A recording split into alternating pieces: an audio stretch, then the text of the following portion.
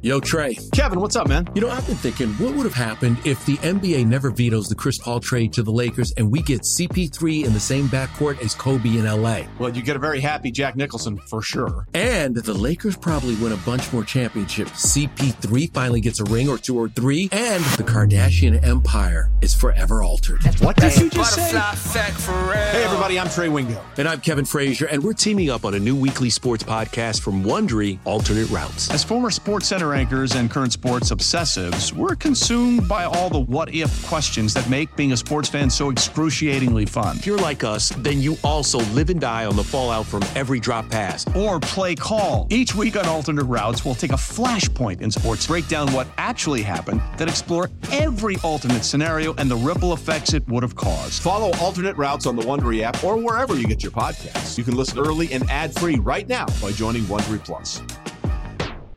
Hello and welcome back to the Chasing Wins podcast. Thank you guys for listening. I'm your host, Andre, and I'm joined by Jim today, Sheridan Blog on Twitter.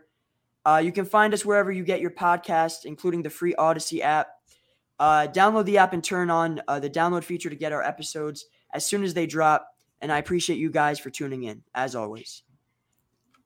So we just recapped the Kings series, and that was an incredible series. It was a 7-gamer. Closed out with 50 points from Steph Curry. Jim, what are your thoughts on not only the entirety of the series, but that Game 7 as well? Well, the game, Dre, you know how I felt about how the Warriors need to do things going into Game 7. I was very upset with what happened in Game 6 because the Warriors came out with zero urgency. Steve Kerr had a game plan like this was Game 5 of the regular season.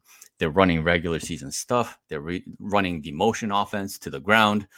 And there's just no sense of urgency as to, hey, we're at home and we need to close this because we don't want to end up on the road. We've been horrible on the road all season long.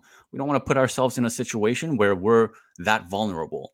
We're comfortable at home. We're great at home, but we have to play with purpose and we have to prioritize things. Obviously that means Steph Curry on the ball more and not playing random offense and all this kind of stuff that they usually do that gets them into trouble oftentimes, especially on the road, right? But the thing about it is that the Warriors they feel so comfortable at home that the motion oftentimes works enough for them to win. That's why they're great at home, because the players play better at home. Their role players play better at home. There's less pressure with the crowd on your side and everything, especially knowing that, in a Game 6, that you do have another game if you do somehow end up losing that game. But that's not the mindset that you want to go into a game with. You're in the playoffs. This is it. The intensity level's got to be all-time high. You hear other coaches talking about it, and you hear the sense of urgency. Like, this is the playoffs. What are we fighting for? We're trying to win it all. You can't do this and that if you want to win in the playoffs, that kind of intensity, you know what I mean? And going into Game 6, they just didn't have that. Steph Curry himself didn't really have that. Like, if he needs to go rogue, then he needs to go rogue. He needs to be on the ball. He needs to be in control of what they're doing rather than standing in the corner and just watching his lesser teammates kind of fail him. You know what I mean? And him just being okay with that concept and idea. We know that when the Warriors go into the playoffs, all they do, they turn to a certain style of play. And we know that that's not the motion, because we know that elite teams know what the motion is, and it's easier to guard because Curry is less involved in it. So it's less pressure for them. They can drop back and they can just do all these basic things that makes it harder on the Warriors and makes it easy for the other team. And so that's why oftentimes you see in the playoffs over and over again, we know what they do, right, Dre? We know that it becomes a Curry-centric offense. We know that Curry steps it up and the whole thing changes. Pick and roll is just a more effective way to attack a defense, especially when you have Steph Curry on the team. We know that Steph Curry led the league in points per possession in the regular season for any player that used at least 5 possessions of it in the regular season. But we also know that the Warriors were ranked in the bottom 2 teams in terms of how often they use the pick and roll. It's so counterintuitive, but we know that Steve Kerr doesn't like the pick and roll. So one of the things I noticed in game 1 specifically, right, is we were doing a good job picking apart the Kings overall. We ended up having like a 10-point lead in that third quarter. Steve takes Steph out for a few minutes, and the Kings go on a crazy run. They're just hitting shots. They're getting stops. The offense looks out of sorts. The momentum swung, and the lead was cut down to 1 going into the fourth. Then in the fourth, Steph came back, but at that point, the Kings had gained enough confidence and momentum to where their shot making was incredible. Fox was hitting shots.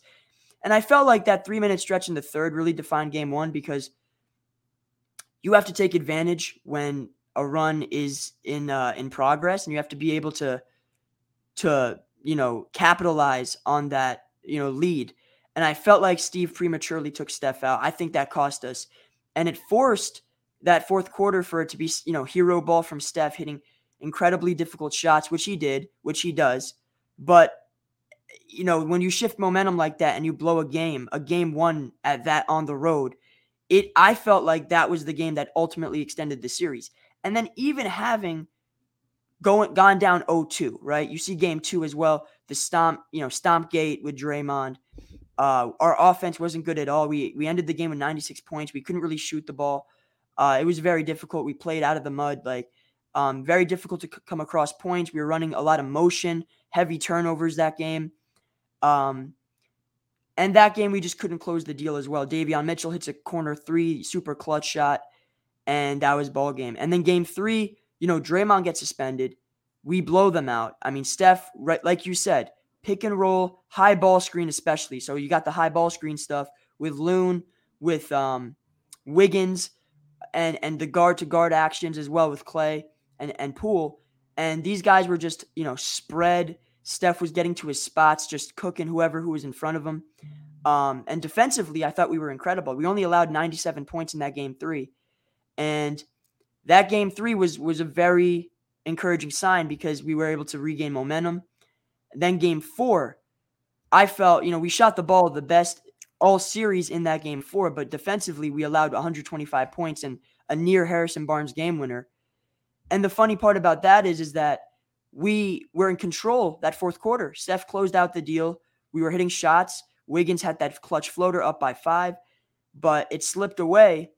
And because of mistakes we made, self-inflicted wounds, as Steph likes to call them, and things that are just inexcusable and unforgivable, like calling a timeout when you're out of them, things of that nature, turning the ball over, taking ill-advised shots, defensive breakdowns. Now, at the end there, we were able to execute down the stretch, close out on Harrison Barnes, misses that shot, and now it's tied up 2-2. Now, that game 5 was as composed and as surgical as we've seen the Warriors all season on the road. I mean, they were just running half-court sets, super slow-paced, lower possessions, executing to a T. All the momentum was just, it felt like they had it throughout the entire game. Steph was doing his thing. Actually, he ended the game with 31 points, but he was struggling throughout. But he was doing a good job keeping pace. It was Wiggins, hitting some shots. Clay was doing his thing. And guys, just kind of contributing. Draymond had 21 huge points in that game. He was hitting clutch shot after clutch shot. That was one of the greatest Draymond Greens we've ever seen on both ends, just stopping Fox, being everywhere defensively, helping the helper, peel switching, dropping, just playing the cat and mouse in the pick and roll, just really was everywhere. And that was incredibly, encouraging to see that. And then going into game 6, we all kind of expected them to close out the deal like they historically have. And they didn't. They dropped the ball. They laid an egg. And I just remember, they talk about that Steph post-game speech, we don't go out like this. This is not what we do. And she's lighting a fire under their asses. He's going at, he's directing certain messages at guys if you're worried about playing time, if you're worried about, the wrong things, don't get on that bus. You know what I'm saying? And, that game 6 was just a huge letdown, man. They let Malik Monk come in, shoot shots, without much resistance. We were just discombobulated defensively all over the place, allowing open dunks, open freeways to the rim, off of made baskets. Did not look like a championship team that wanted to close out as well as they should. And then Game 7 comes around, and the fan base is on pins and needles. I felt like defensively, we just played a good half, right? We were only down 2, but the Kings hit some tough shots. You got Terrence Davis knocking down some threes. They were doing their thing. Sabonis got free early. He had 16 first half points. But ultimately, that shot profile that they had leaned into, what we wanted to do, like contesting certain shots, flybys, Trey Lyles, they had their bench outscored our bench pretty handily. But in that second half, we ended up getting some stops. Steph Curry took over, and that was the story of the game and of the series. But it was a very up and down series. I was very disappointed in games 1 and 6. I felt like coaching in game 1, and then we could blame coaching in game 6, but for me, it was more so the players, man. Players got to come out with a sense of urgency and have that killer mentality to close out a series as we know them historically to be able to. And they were completely detached from the game. They were down on themselves, and they allowed it to slip away. And I feel like if we can clean those things up on top of the X's and O's of rebounding the ball, boxing out, finding your man, sticking to your assignment, and we kind of did that as the series went on. And then as well as limiting turnovers, the games that we limited turnovers, we were in great shape. So kind of these trends that you saw throughout the series. And ultimately, and I know on Spaces, we point this out, like shot attempts overall, right? When the Kings shot the ball more than us, they won the game. When we shot the ball more than them, they won the game. We won the game.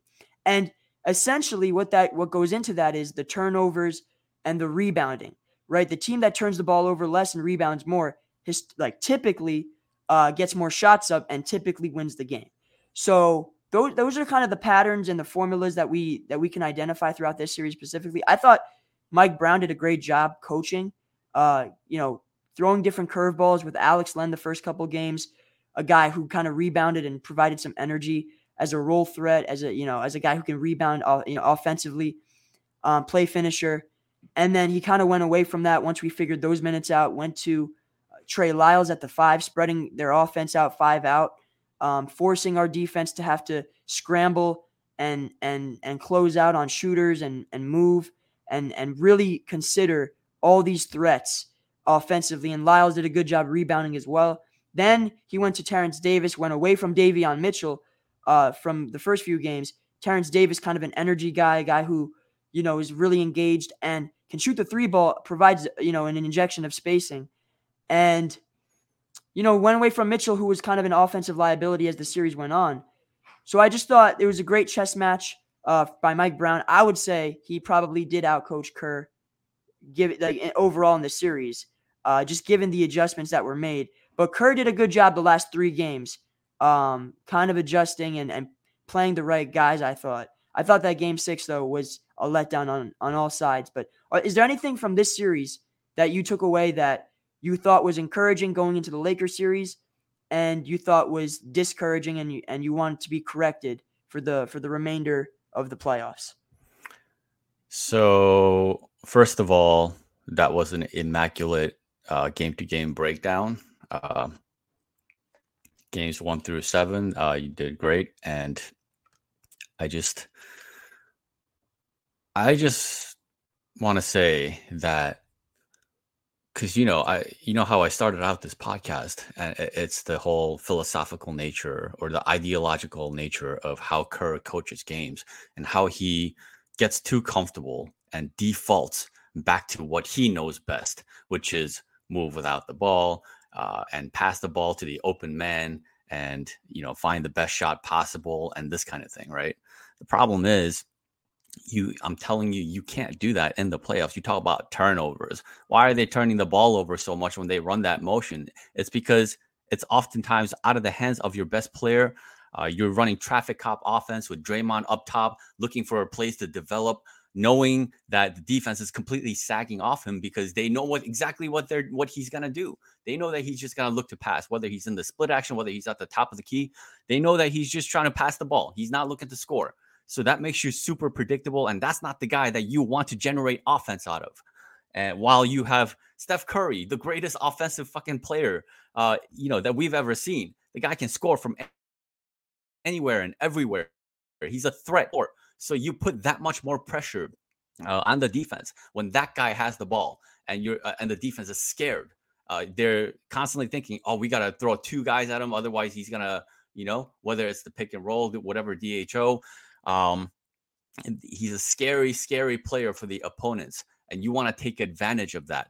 And they didn't do that in game 6. They got casual. They're like, oh, we feel comfortable. We're at home. We can do what we want. Well, things didn't work out. Guys felt the pressure of the moment. And the thing about having Curry off the ball too much and having him just standing in the corner and watching is that when that happens, you're essentially taking him out of your plays and kind of relying on his lesser teammates.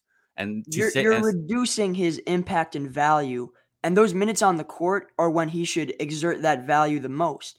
Like, Jordan Poole possessions in a vacuum are less efficient than Steph Curry led possessions, or Klay Thompson isolations are inherently less valuable than putting Steph on the ball and having him create. And obviously, Jim, we understand that there needs to be a balance, right? You can't just go super heavy ISO-centric or pick and roll centric. Otherwise, it devolves into what we've seen with the Suns, where, and that's an extreme example, of course. But Dre, you can't compare what Steph Curry is able to do on the ball with anybody else in the league. You can't compare it to KD. You can't compare it to D-Book or whoever else you want to compare it to, because of how much better he is, right? With the handles that he has, like KD does not have the handles that Steph Curry has. He does not have the quickness. He doesn't have the ability to get to anywhere on the floor and create something for his teammates the way Steph Curry can. He cannot, pass out of the pressure of a trap the way Steph Curry can. It's different levels we're talking about. So again, you notice what happened in game 7. Steph Curry brought the ball up almost exclusively every time. He actually acted like the team's point guard. And guess what? He took care of the ball. Only 1 turnover for him, 7 turnovers overall for the team, because they're now passing all over the place and just, the ball's not flying all over and you're not making all these predictable passes. You're not allowing the other team to play the passing lanes. This is a good point, right? Exactly. So these telegraph passes, when they play the traffic cop Draymond stuff, top of the key, you got Steph and Klay running off pin downs, as if Mike Brown and these guys haven't studied and scouted these patterns. These are patterns and routes that are principles and mainstays of what the Warriors like to run, the primary attack. So obviously, they're going to be quite familiar with how to cut it off. And that's why you saw turnovers be at such a high margin the first few games. And then as you saw the series wane on, like you said, they cut down because they put guys on the ball. So yeah. Let me tell you something. Yep. This system makes Stephen Curry casual with the ball, because he's just kind of handing it off, knowing that he's not going to be the one handling it. He's just another player on the court in this system. He's like another Klay or something. So he gets very casual and he gets very careless when he plays in this system, constantly just moving without the ball. He's a guy who thrives with the ball. He can do anything he wants with the ball. So there's no reason to, use him the way Kerr does, like in the regular season. Even we saw how bad they were on the road. They were comically bad on the road. And the thing about playing on the road is that role players are not as good on the road. Even guys that are in the starting lineup are not as good on the road. Look at whether it's Klay Thompson, whether it's Wiggins, they're not as good on the road as they are at home. And that's especially true for guys like Dante, Kuminga, whoever else you can name off the bench, even a guy like maybe JaMychal Green or something. They all play better at home than on the road, which means you don't want to use a system that heavily relies on your role players more than your best player. Because Steph Curry, whether he's on the road, whether he's at home, the guy produces. So that's the guy that you want to rely on, right? When there's more pressure, and you got to remember, it's the same thing for the other team. They play better at home. Their role players play better at home. A guy like, what's his name? Terrence Davis? Is that his name? Like, Terrence Davis. They ran a lot of dudes. I mean, Alex Len, Trey Lyles, Yeah, they're going to play better at home generally. And so you have to put that into consideration and put the onus and pressure on your best player to produce, so that the secondary and the third guys don't have to feel like, like this is a system where like I really have to play super well, or else like we might fail, right? That it doesn't make any sense. There's no hierarchy there. And so, I don't know if this was a Kerr thing, because I don't know if you saw my tweets after Game 6 ended, but I was essentially saying, and I kind of used Steph Curry's handle directly. I was just like, you can't just use this system. You can't just allow Kerr to dictate how you're going to play. At some point, you need to take control, and you need to have like a team meeting or something addressing this situation. Because, and you notice like that article came out talking about how Steph Curry gave a speech and whatever, right?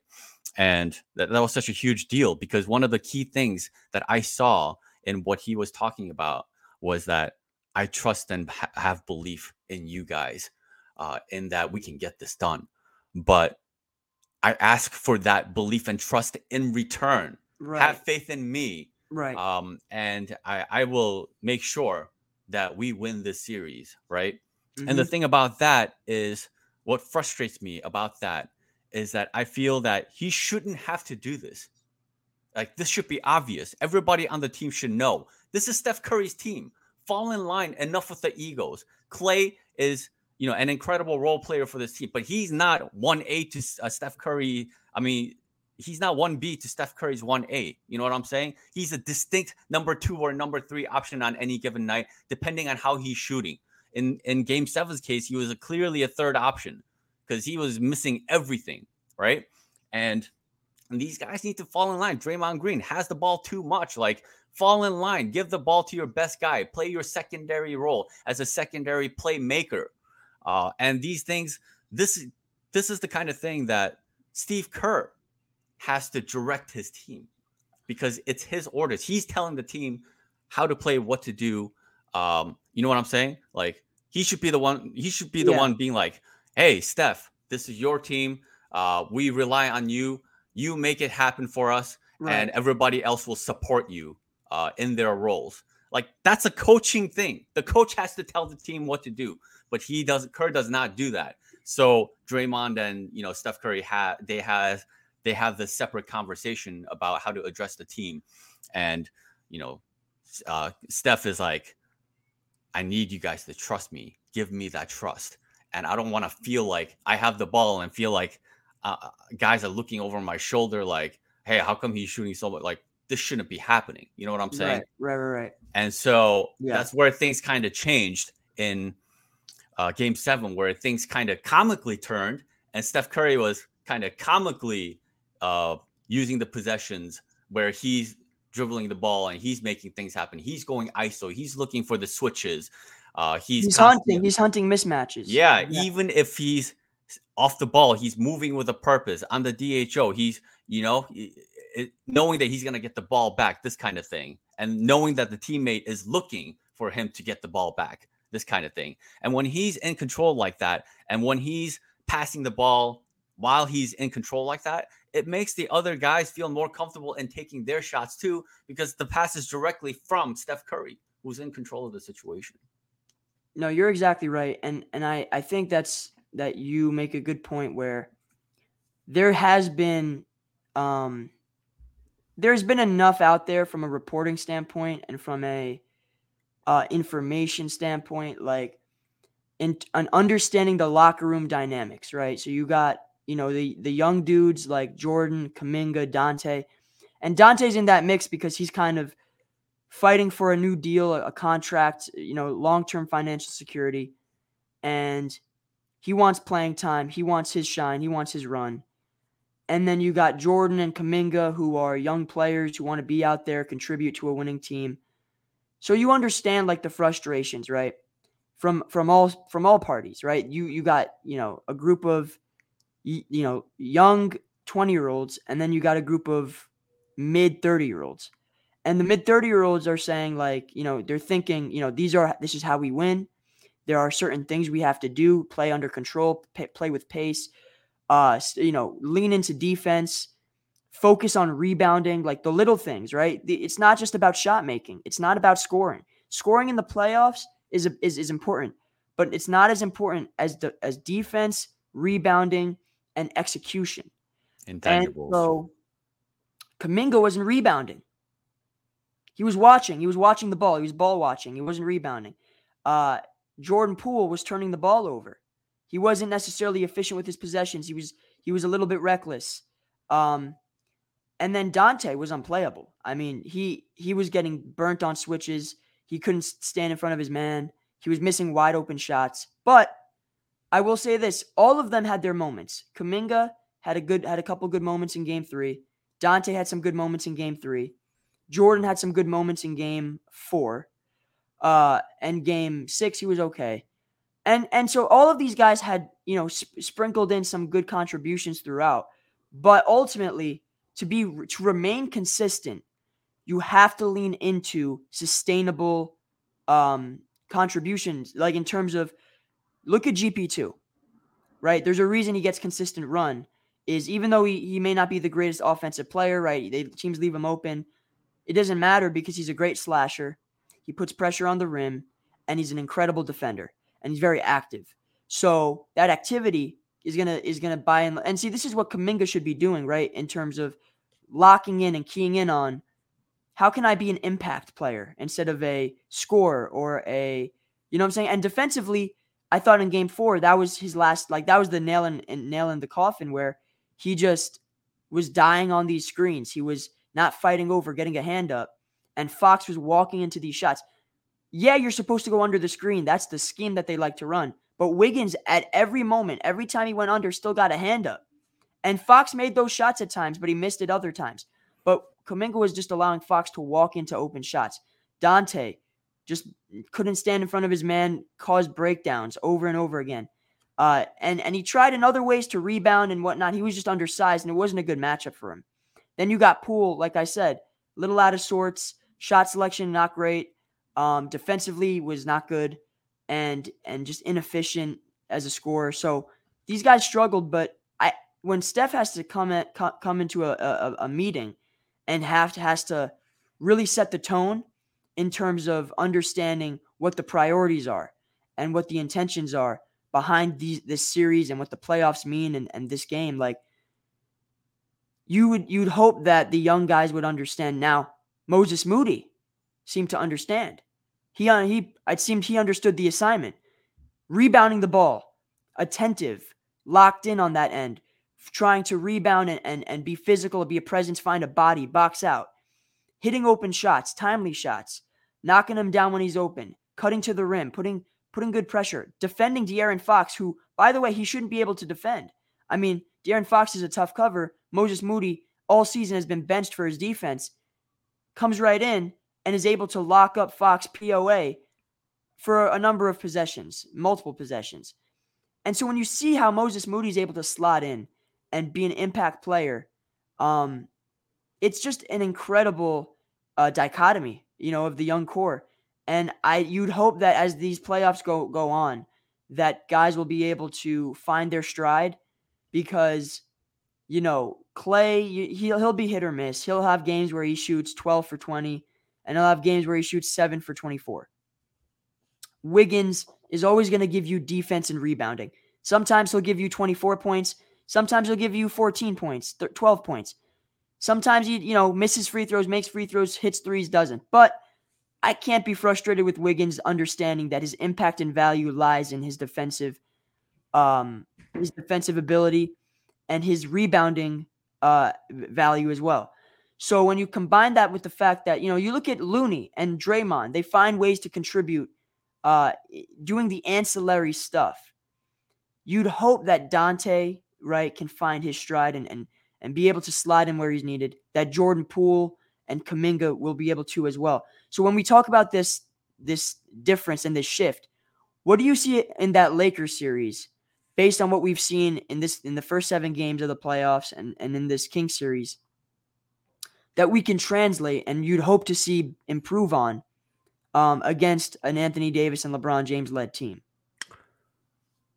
So there's a few things when it comes to what they need to do heading into the Lakers series, but it's things that we've talked about throughout the course of this entire season. And that is the way Steve Kerr uses the rotations, and kind of hopefully he figured out that you need to finish each quarter with Steph Curry. Like, let's start from there. Let's start from the top, which is that, like, game 1, he took Steph out and Steph wasn't even finishing quarters, which is ridiculous because we know that that's the recipe for the Warriors' success.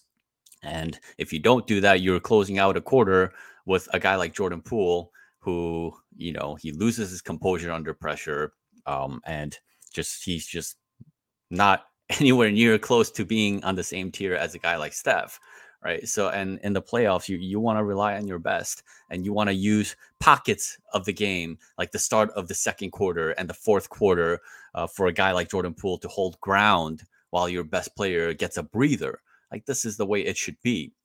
So hopefully, and I still, you know, I don't know why Kerr took away the 12-6 from Steph in like late this season, because that took Steph's rhythm away, and it's the thing that's been working for like the last decade. So I don't understand why Kerr has this insistence on taking that away from him. Even in game 7, he took Steph Curry out after the first 5 minutes of the game. What, is Steph Curry tired after playing 5 minutes of the first quarter? Why are you taking him out for a 3-minute stretch of a do or die game?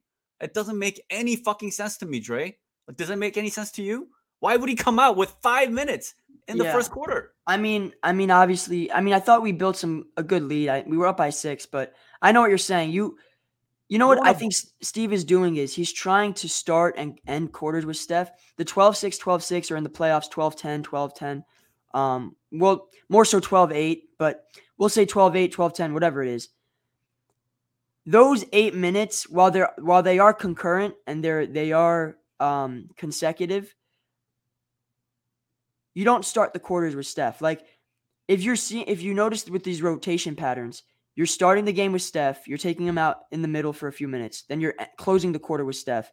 Then the second quarter, you're starting again, take him out for a couple minutes, then closing again for the last 3-4 minutes. Then in the third and fourth, same pattern. So the question now is it better to play Steph for like long consecutive stretches of like 12 minutes and 8 minutes? Or is it better to start and close quarters with him for good chunks of the quarter, but have these intermediate breaks where he's sitting for like 2-3 minutes? That's the question, right? Like, because if you are starting and closing every quarter with Steph, quarters 1 through 4, I do feel like there is some positives in that.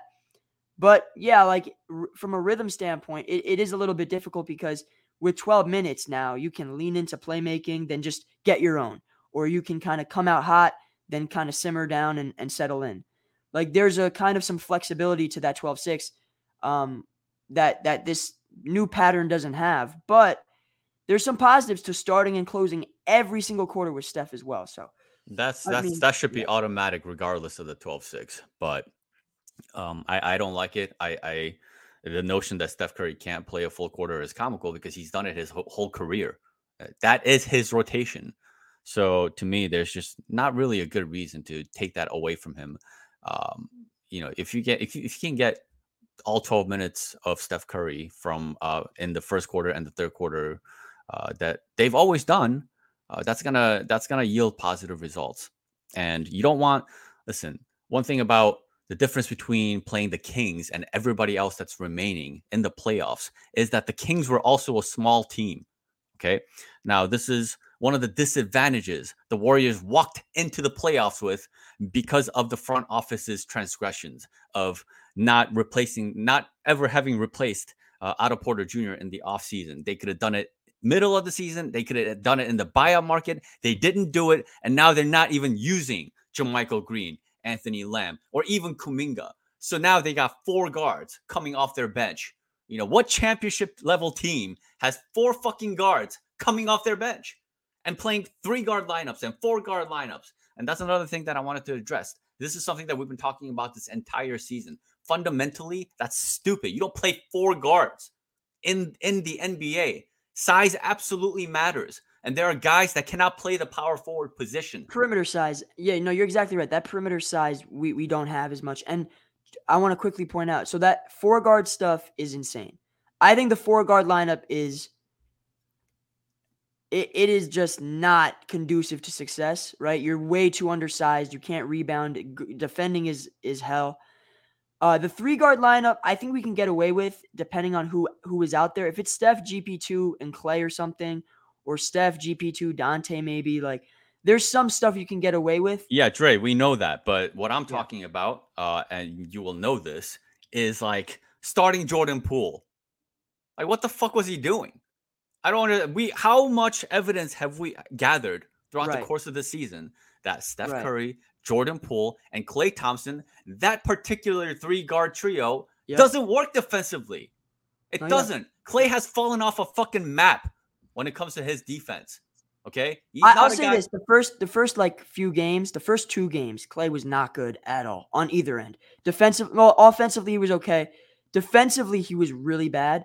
But I do feel like after game 4, I thought he was pretty good though. Like even like game 7, he was pretty good defensively. Like he was fighting over screens, really sticking to his assignment, defending Keegan Murray and Malik Monk. Malik Monk I don't even think he hit a shot on him the entire series. And he did okay. He did on the pick and rolls. He got erased. The first few games, he was just horrible screen navigation wise. He was dying on screens. And team scheme wise, like he just falls asleep a lot, man. He falls asleep a lot. He's become very undisciplined on that end of the floor. I don't appreciate it. Klay Thompson has always been known as a 2-way guy, a dominant one at that, somebody who's completely and utterly reliable defensively, and he has really fallen off the map in that regard in terms of being able to label him as a 2-way player. He's no longer that. His defense isn't as consistent as it once was, but I've seen him have stretches where he plays great defense. He's capable, but he's not consistent. Right. That consistency is what makes you either a good player or not a good player in terms of being on the defensive end. Right? He's somebody that the Warriors can get away with. He plays good enough, right? But he's not like, oh, this is our guy. Like he's one of the reliables, like a Wiggins or something. You know what I'm saying? Yeah. So I say this not to criticize Klay Thompson as much as to say that when you add Jordan Poole into the equation on top of that, and then you're small on top of that, and then you got like Jordan Poole on switches getting attacked by the other team, by various players, and stuff like this. The rebounding, Klay Thompson, not a good rebounder. Jordan Poole, not a good rebounder. So you're playing at a huge deficit when you play these 3-guard lineups with those 3 in particular. And then Steve Kerr decides to start him. Like, I understand that the Warriors lucked out without Draymond in the starting lineup when he got suspended or whatever, okay? Mm-hmm. But going this route is just so crazy. Like, even in game 6, right? It compromises the structure of their defense. And we've seen it too, also, that they're not even as good offensively when they run that 3-guard lineup. It causes confusion because Steph Curry's off the ball too much and Jordan Poole is handling the ball. And like that makes no sense, especially come playoffs. Okay. So we went over this so many times. You shouldn't be doing that. But he went to that as a starting unit. Like I don't want Steve Kerr to kind of fall into this trap. I thought also fool's gold. It's fool's gold. It can sometimes work, but from a big picture standpoint, against bigger teams, like I said, the Kings are an exception because they're also a small team. Most other teams remaining in the playoffs are not that small, so you don't want to run that.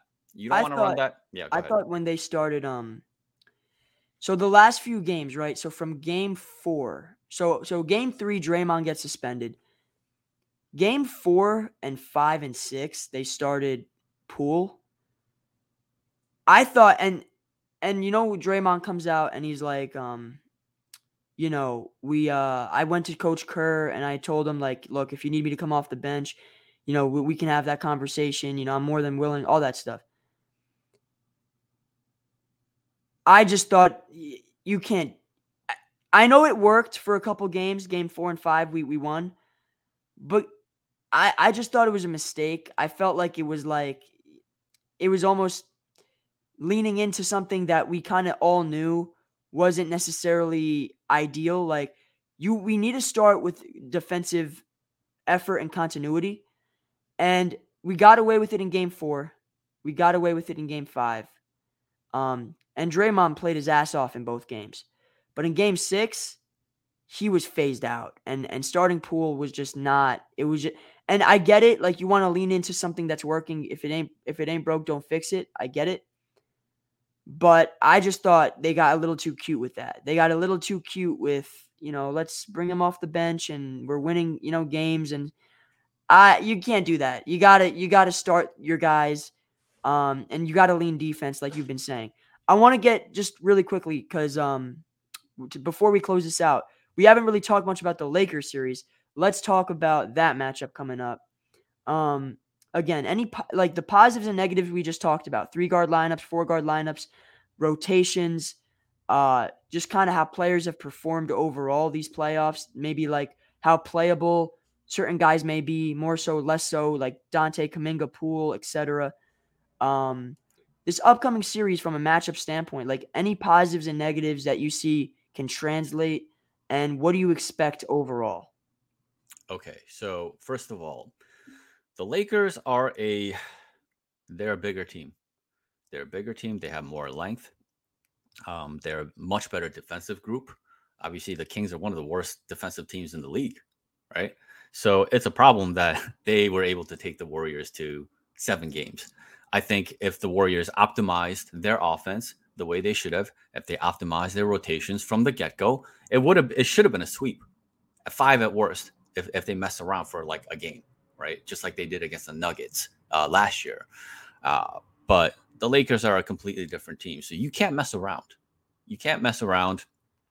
Kurt can't mess around. He can't get, like you said, he gets quote unquote cute sometimes. The playoffs is not the fucking time to get cute in any kind of way whatsoever. You have to have a sense of urgency and intensity in the playoffs at all junctures of the game. Don't fuck around, okay? So having said that, I think, number one, the Warriors are very fortunate that they ran into a team that has a worse record than they do. The Warriors have home court in the series, right? Am I sure? No, yeah. So the Lakers are the 7th seed. The Warriors were the 6th seed. Yep.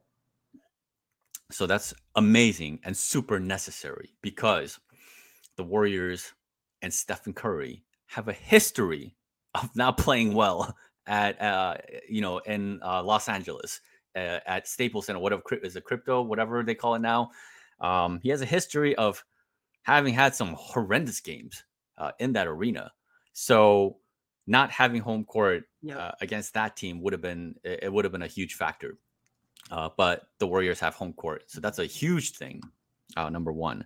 Number two, I see holes in that Lakers defense that Steph Curry can absolutely exploit, and the Warriors can exploit. Mm-hmm. And like LeBron is what, 39? 38, yeah. 38. He's old, and right. He stopped playing, possession by possession defense many years ago. I think if you have the opportunity to get switches on him and attack him, do that, because he's not a perimeter defender. He can't move like that. It's easy to get by him, right? Yeah. So I think you can attack him copiously. I think D'Angelo Russell is fundamentally not a great defensive player. That's another guy that you can target. And Anthony Davis, get him out on the high pick and roll, right? Like, and when the Warriors play high pick and roll, like they start from like half court, bro. You know what I'm saying? So that kind of thing can completely erase a guy like AD and kind of open up the lanes and stuff like this, right? Who do they have in terms of their backline defense once you get AD out of the equation on the high pick and roll? Nobody. It opens up. Yeah, I mean, Vanderbilt maybe can help weak side a bit, but I think typically he'll be point of attack. Like, he'll be on. So, you know what the funny part is from a matchup standpoint? Some Laker fans don't even want him on Steph. Like, they just want like a chaser. Like, they don't necessarily want Vando to be like pressing up. They think it takes away from. But some Lakers fans I've seen say, yeah, no, it's an absolute must have Vando out there on Steph because to optimize his value, he's going to have to be a defensive positive. So from a matchup standpoint, like you said, you think we can exploit LeBron. You think taking AD out the paint and the pick and roll stuff would help. It's kind of like Brook Lopez, right? Like if you force Brook to come up on the screen, like, or Giannis, like I remember last year they were doing that with Giannis. Boston, there was no Brook Lopez out there. So Giannis was essentially their anchor. And they took him out, and now at that point their rim protection was non-existent. So, and we run a lot more motion stuff, a lot more layered motion principles than Boston does. So, kind of that concept that you just said, absolutely, like taking AD out the paint is a must. You can't if you don't make him work and make him have to make choices and decisions and give up certain things, like you are letting him off the hook, you know. Exactly. So you don't want to run a bunch of motion against this team. They will blow it the fuck up. You know what I'm saying? And yeah, I mean, there's so many different ways to attack. People act like the pick and roll is very one-dimensional or something. But the fact of the matter is the pick and roll creates an immediate advantage because you erase a defender doing it, right? So it's a distinct advantage. And you saw how the working in various ways against the Kings and the way they spread the floor. And if the pick and roll guy himself is not necessarily generating points directly because it's like Looney rolling or something and he's forced to either finish or create, you can also pass out to the side like the way Draymond was from kind of near the corner or he ends up being the passer that feeds the roller, right? Or somebody's cutting and somebody's going to be wide open and somebody's going to get a really easy look and it's going to be purposeful. You know that it's not going to be a turnover because pick and roll, you have an advantage, right? That's part of the reason why you get less turnovers when you run that. That's true. Let me ask this. Who do you think should start and who do you think should close? You mean for the Warriors? Yeah, of course. I mean, starting wise, you're gonna start out with the regular starting lineup. So you do think we should play the two bigs like Loon and Dre, and then what do you think we should do in terms of closing? That's statistically their best five. The starting lineup. It is right. It is. So it's all a matter of how they're used. But matchups wise, there might be some issues offensively, right? Yeah. So because of spacing. Right. So again, the spacing is less of an issue when you play the pick and roll, but that's true. So I'm saying like, I hope that at the very least, because you know what they do, they have a tendency to run the motion and then go to other things as the game goes. Right. And they can do that. But should that not work, they just got to start out with pick and roll schemes, DHOs, ISOs, like this kind of thing earlier on. It's okay to do that. You saw that against the Kings. You know, they ran that shit to the ground, and eventually, you know, Steph Curry, you know, single-handedly just overwhelmed them. You know, just that amount of pressure. We got to understand, like, people are like, oh, Steph Curry had a mesmerizing performance. Not necessarily. He just had a lot of fucking possessions to work with. He missed 18 shots. That's a lot of fucking shots that he missed. He missed a lot of easy shots. He missed a lot of bunnies. And generally speaking, I thought he missed a bunch of shots that were super makeable for him. So it's not like he was on fire. It's more that he was being consistently used as a threat, right? And he felt comfortable taking the shots that he did.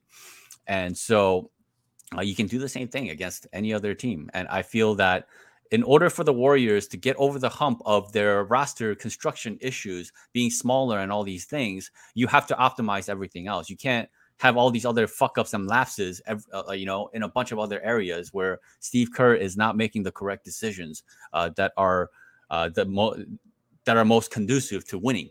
So I think from a starting standpoint, because I know what you're saying, it might be tough to start Loon and Dre because AD and Vanderbilt are just gonna. I mean, they're just gonna sag off of them and just completely load up on Clay and Steph and Wiggins.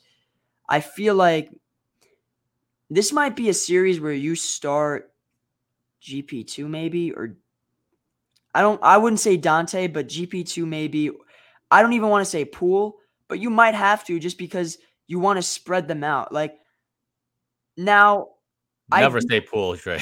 Please never say that. You never compromise the defense to start a game. We were just criticizing starting Poole last series, and you're right. Like it would be he would have to play really well, and it would take away from Steph a little bit from an efficiency standpoint. Like just having Jordan Poole out there makes Steph Curry it doesn't optimize him. His skill set, they overlap. The conversation ends there. If it does that, then don't do it. So then maybe we start like a guy like GP2. Yeah. We go small ball 5 with Dre, and at least GP2 can hit the occasional 3, and he can guard on the perimeter, and he can give you some rim pressure that Looney can't. You bring Loon off the bench. I don't know. I'm just trying to think of different options because I do think that lack of spacing can present problems for us. But I will say this, the closing lineup is up for grabs. It could be Dante. If Poole has like 26, it could be Poole if you want to ride that wave. But generally, it should be Dante or GP2. Probably GP2, right? You probably want to close with GP2. And in certain situations, Looney, right? If you need rebounds or whatever. We have options. I think it's all situational. Now, maybe don't make a prediction, but do you expect us to win the first 2 games at home? Personally, I do expect the Lakers to win 1 just because I think our legs are tired. But I do think if we win both at home, I think this series might be shorter than expected. But I mean, it's going to be tough because the layoff is short and we didn't really have a ton of time to rest. But yeah, what are your thoughts on that before I close it out? So I'm going to, I have 2 predictions. One, if things are optimized as they should be, and there are minimal fundamental errors from a coaching perspective, I think the Warriors can beat this Lakers team in 5 with home court advantage. I do think that they don't have anybody that can remotely come close to stopping Steph Curry or containing him. If it's like Austin Reeves or something, you know what I'm saying? Like just get Steph Curry on switches. And I think if they play correctly, they can win in 5. But if they do too much motion and make the same mistakes that they made in the first series, it could go to 6 or 7. So I don't know how it's going to turn out. They have a roster disadvantage here. You got Hachimura coming off the bench. He's a pretty big dude, and he's an effective scorer. Who's going to stop him? Kuminga? Kuminga is known for not being good against guys that are bigger than him. Right. This is something that we've been harping about, right? That's true. Why did he not play? Because of rebounding, right? So, and why does he have a problem rebounding? Because guys that are bigger than him, they just kind of, bump him out of the way. He just doesn't know how to stand ground. Like these are not things that he it's not a part of his game. He has to learn those things. And so the Warriors, who do they have? They got JaMychal Green and Lamb. Like, are they going to have to go to one of these guys? Right? It's tough. Wiggins may have to play a whole bunch of more minutes than, he's accustomed to. Yeah. To try to contain a guy like Hachimura. This is going to be a factor, right? So we'll see how it goes with that. But again, I think GP2 is going to be a big factor. I think, like you said, he has to be he's going to have to close games, right? Because he's the most elite defender they have alongside Wiggins. Dante, Dante is capable of closing as well. I think he's going to play better, hopefully. I don't think he's as good in the playoffs because teams attack more with the pick and roll, and he tends to get erased. That's one of his biggest problems, that he gets erased and cannot recover in time to I'll come say back this into though. play. From a matchup standpoint, you're exactly right. Dante struggles from the pick and roll stuff. He historically, when you watch Dante on the Bucks, he was essentially trailing. He was like a lock and trail type of guy where they would funnel to Brook, and then he would kind of just really aggressively trail his like the guy he's defending. And so he gets kind of like, and when you face De'Aaron Fox and you face guys like Malik Monk, like that type of like when you get wiped out, it's tough, man. They get to their spots, they're gonna knock it down. I will say this: D'Lo, Reeves, Schroeder to a lesser extent. These guards are way more perimeter oriented. Like D'Lo, man, like I trust Dante to just stay in front of D'Lo, get to that shot pocket, and do a good job flying by a contest. Or like a guy like Reeves, who just stay in front of him. I was breaking down film last night of the March game. I remember that March game where we went down by 20 early. This was Steph's first game back, and LeBron didn't play in this game. Dante had a decent game, and he was defending Reeves really well, hounding 94 feet. Just really aggressive and really just a presence. And that game, even though you can't take too much stock from it because Wiggins didn't play and LeBron didn't play and whatever. I just watched that game, seeing some things that we could do. And even Kuminga played that game. He didn't really have a great game, but I think I would expect Kuminga and Dante to have a better series. Now, a much better series. Now, with Jordan's going to have to hit perimeter shots. Like Anthony Davis is going to be in the paint. He's just going to be camping out, helping the helper, just being a presence as that anchor. Jordan's either going to have to do the in-between game stuff where he's just at that nail, pulling up for the mid-range, getting to his floater, or just hitting threes. And if he's not doing that, he will have a brutal series. Like he's going to have to play and be efficient on the perimeter because they're going to do the Bucks stuff. They're going to do the Bucks stuff with Brook Lopez where they're just shutting the paint down and you're just going to have to hit perimeter shots. So I would hope that Jordan is able to do that and is ready for that. And he may draw some fouls behind the 3-point line. Watch out for Jordan Poole drawing some fouls at the 3-point line because he understands how to, angles and how to contort his body for contact. So these are things that he's going to have to find ways to be effective. And that's one way. Darvin Ham he was an assistant for the Bucks, right? Yeah, he was. Yeah, so literally they will probably run the same shit, right? Yeah, and I would expect they do similar stuff with Steph too. They might run some semi-drop, and Steph is going to have to shoot some threes, man. He's going to have to. It might be similar to Boston where he's just going to have to shoot some tough threes, and he'll knock them down, as I expect. If Steph Curry's on the ball and they're playing purposefully, Curry will hit his shots, no doubt about it, because he will be in rhythm. And when Steph Curry's in rhythm, he's gonna hit his fucking shots. I'll say this, right? I know the magic number is 3, but let's give one key to the series, and then I'll close it out. So for me, the biggest key I think to win the series is rebounding.